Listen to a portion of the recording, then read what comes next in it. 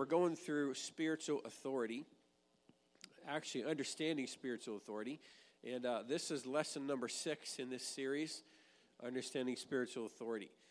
And I hope that so far it's been both a blessing and a challenge to you. We're going to be talking about authority in the home in a few weeks as well, and that's kind of part of it. But right now we're kind of focusing on talking about authority in the church and authority in the government as well. From Romans 13 and verses 1 and 2, this is has been our theme for this particular series. It says, "Let every soul be subject unto the higher powers, for there is no power but of God, and the powers that be are ordained of God.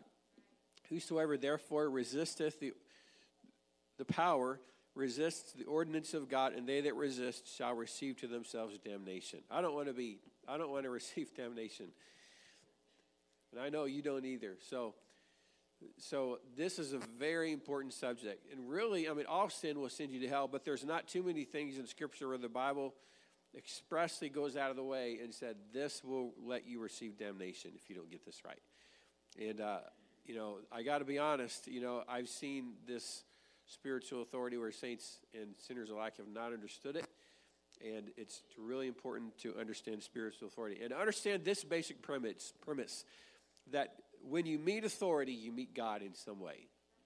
When you meet authority of any kind, you meet God's authority. God is the one who set up institutional authority in the earth. Now, think of what it would be like if he had not have done that. It would have been chaos. It would have been like it was before Adam was created. Matter of fact, it can be even said that God created Adam for the purpose of having dominion in the earth. So from that perspective, before Adam was created, the earth was without form and void, and darkness was over the face of the deep. Deep, of course, means waters, as you know. So maybe there was ice there because there was no sun, there was no heat, and it was just chaos. And so whenever God began to create the world, the Bible says he saw that it was good. And it is good. He looked out and he saw the vegetables, that they were good. He saw the trees, that they were good. He saw life, how it filled the ocean. He saw that were good. He saw the wild beasts that roamed the earth. That was good. But he said, it's all good, but it's not in my perfect will yet until he created Adam. And then he said this to Adam, Genesis 1 and 26. God said, "Let us make man in our image after our likeness, and let them have dominion over the fish of the sea, fowl of the air, and over the cattle and the earth, and over everything that creeps upon the earth." So now this authority here may not be an exact representation of the kind of authority that we have in the earth at this exact moment. When you consider the fact that we have forms of government that are not designed to give people freedoms. Okay, we've got communism, for example. We've got democracy, which we have here in America. I believe that's the greatest form of government that we have currently, that there ever will be. Then we've got various economic systems. You've got socialism, and you have capitalism that seem to be at war with each other. But nevertheless, God created the authority that exists in the earth at a very large scale. Adam had authority and dominion over everything in the earth in the very beginning. That type of dominion was an easy dominion because all the earth was at that time subjected perfectly to God's will. So, for example, there were no thorns and thistles and roots and rocks that Adam had to tear up in order to produce the things from the earth that God gave him to produce from the earth. His job was to till the ground from whence he was taken. And so it was an easy thing. There was a good environment. He didn't have to worry about too much rain or too little rain. He didn't have to worry about roots and thorns and thistles springing out. All that came after the fall. So because everything was in subjection to God's perfect will, there was no abuse of authority. And everything that fell under that authority fell under God's eternal blessing, and that's the way God designed it. Now, this is where people get mixed up, is they say, well, because certain people in authority abuse their authority, then they get rebellious against that authority. But it goes back to this.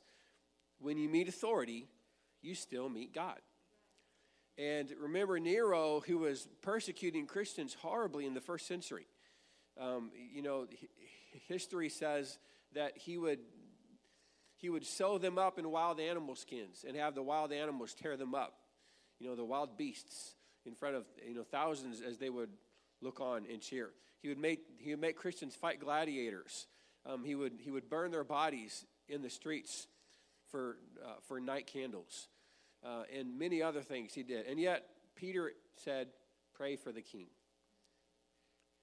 In that day, so because they understood, when you meet authority, you meet God. I think that in America, we think that because we disagree with each other, that we hate each other.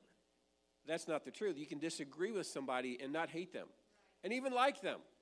You may not agree with some of the things that I've said from this very series, and that's fine. I hope you still like me. I don't hate you. You better not hate me, because if you don't, then you're not going to be in heaven. You have to love me, okay? Sorry to bring the bearer of bad news, but you have to love everybody.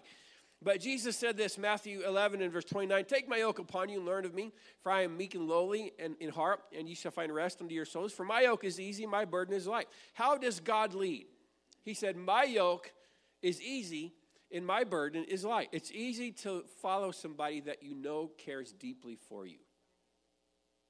That's really what it boils down to, is, leaders, governmental leaders, civil leaders, leaders on your job, leaders in the church, in and out of the church, everywhere you find a leader, a good leader knows this, that if people know that you love them, then it's a lot easier for them to follow you. And so because of that, it's easy to follow Jesus as a leader because he loves us.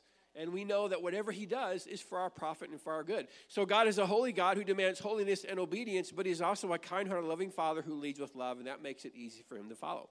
Now, that's the way leadership was designed by God in the beginning.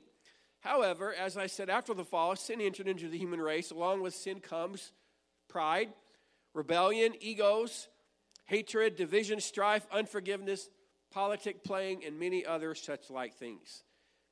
And along with that is when people become riled up, and it makes it difficult to follow those kind of leaders. As in the case of King Saul, God chose a leader, but King Saul made choices to follow God or not to follow God, and King Saul made his own choices as to what he would do with the gifts that God put into him. And God still is the one that sets up leaders and kings and sets them down. Again, when you meet authority, you meet God. Daniel 2 and 21 says this. Daniel said, excuse me, "And he changeth the times and the seasons." Who removes kings? God does. God removes kings and sets up kings. He gives wisdom to the wise and knowledge to them that know understanding. He reveals the deep and secret things. He knows what is in the darkness, and the light dwelleth with him. Remember that this was spoken by the prophet Daniel regarding God setting up King Nebuchadnezzar and his kingdom. But wait, Nebuchadnezzar was king of Babylon. Babylon is notorious for its blasphemy and debauchery, so much that, God used it as an example in many places, calling even Jerusalem spiritual Babylon. In many other cities that God was going to sit down, he said, "You're not exactly Babylon, but in the spirit, you got the same spirit that they had," because they were idolaters. And so was King Nebuchadnezzar. But yet, here we have it that Daniel said, "God set you up, King Nebuchadnezzar," even though he was an idolater. After all, God is the one that sets up the good kings, but the devil sets up the bad ones, doesn't he?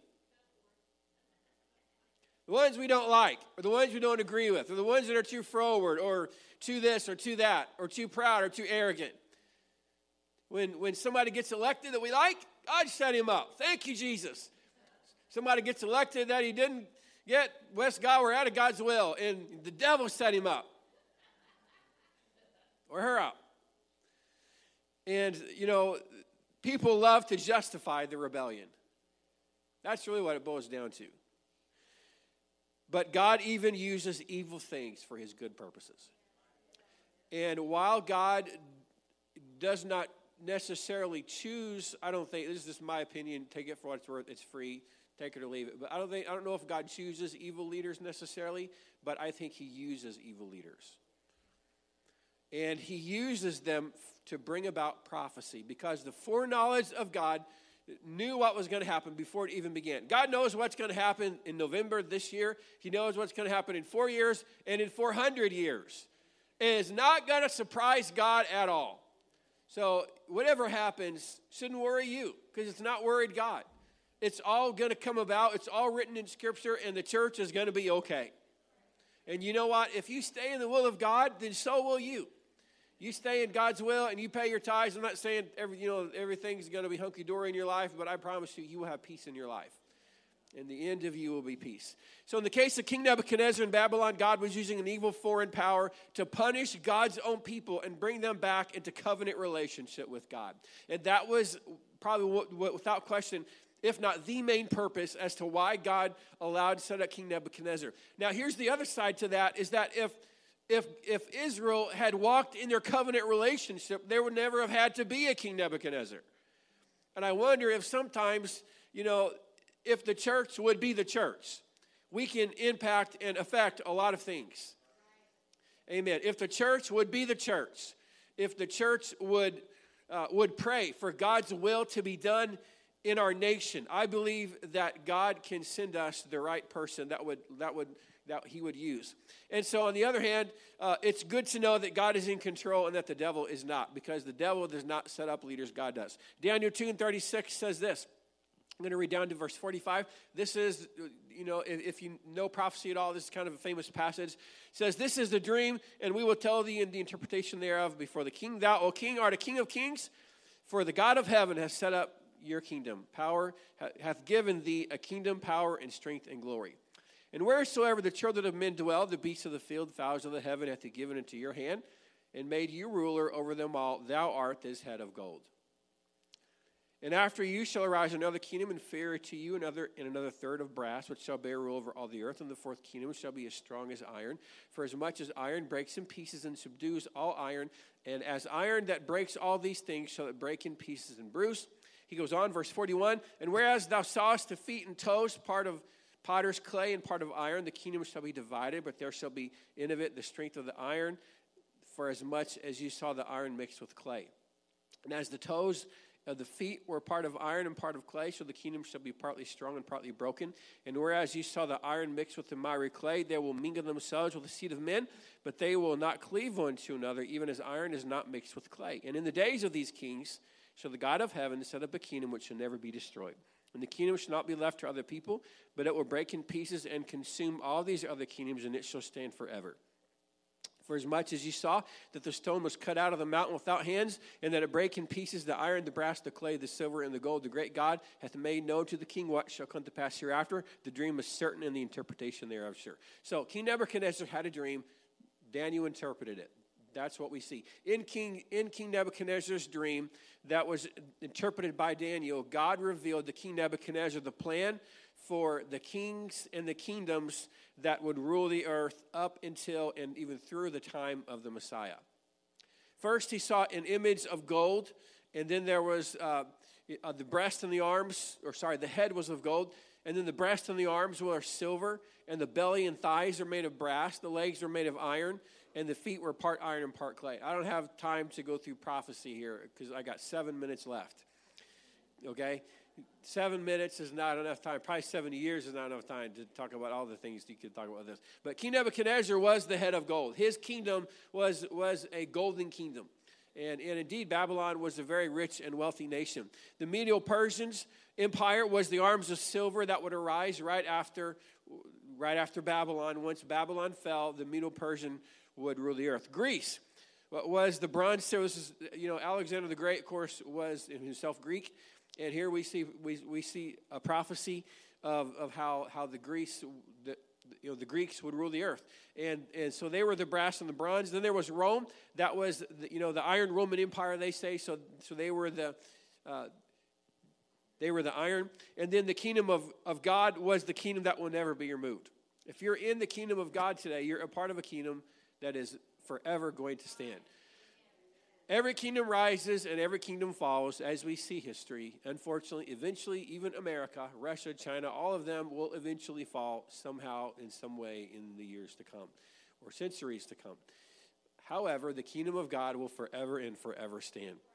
So God revealed to Daniel what he was going to do long before it happened. And God showed it to King Nebuchadnezzar to show a heathen king that God was in charge and that King Nebuchadnezzar was not. Because here's another secret. God is sovereign over all the earth. Here's another part of this that we don't often think about is the spiritual aspect of all this. Is that Daniel had been fasting for 21 days. Later on in Daniel 10, verse 21 says this. Then he said unto me, this is the angel speaking to Daniel, after he's fasted 21 days.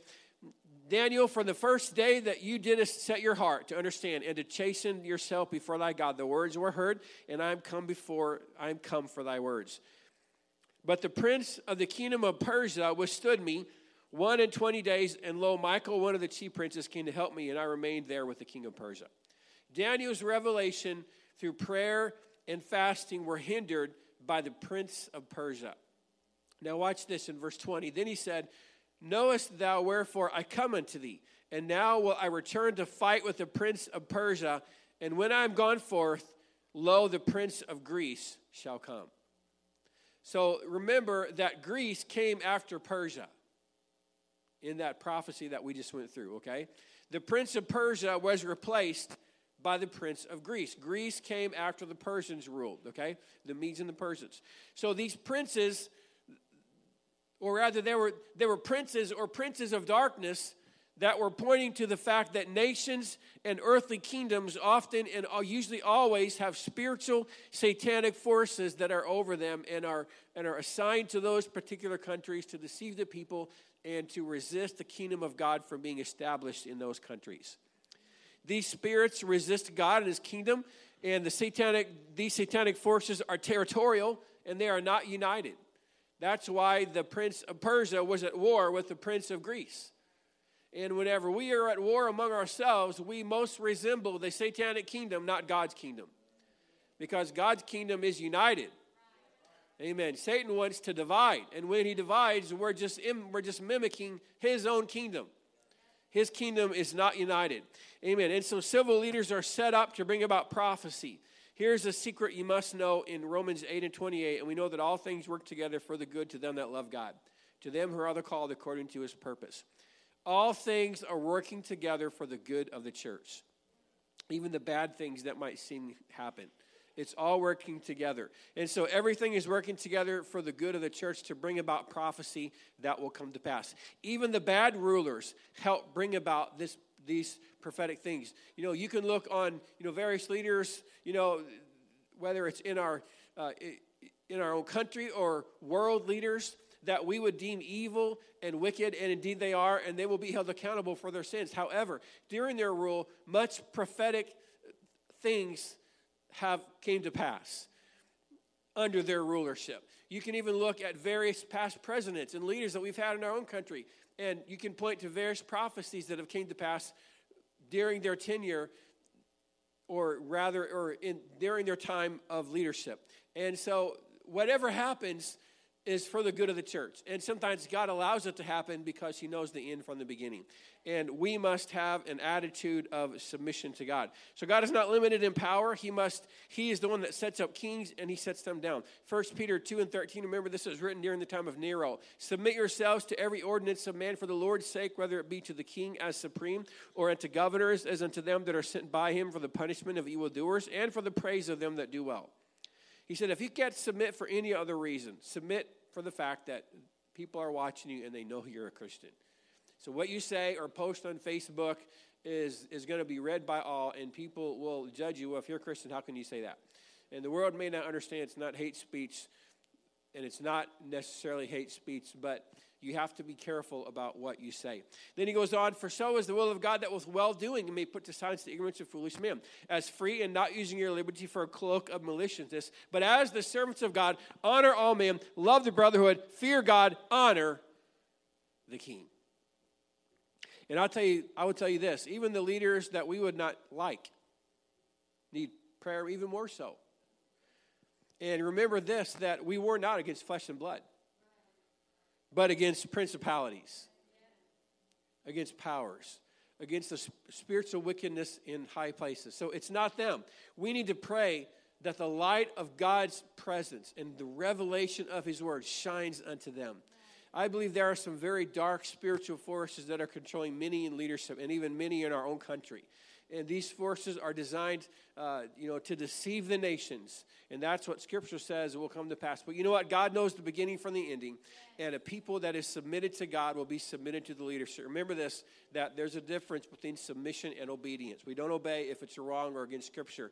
But we have to maintain a meek and a kind spirit to all, even those that we may not like.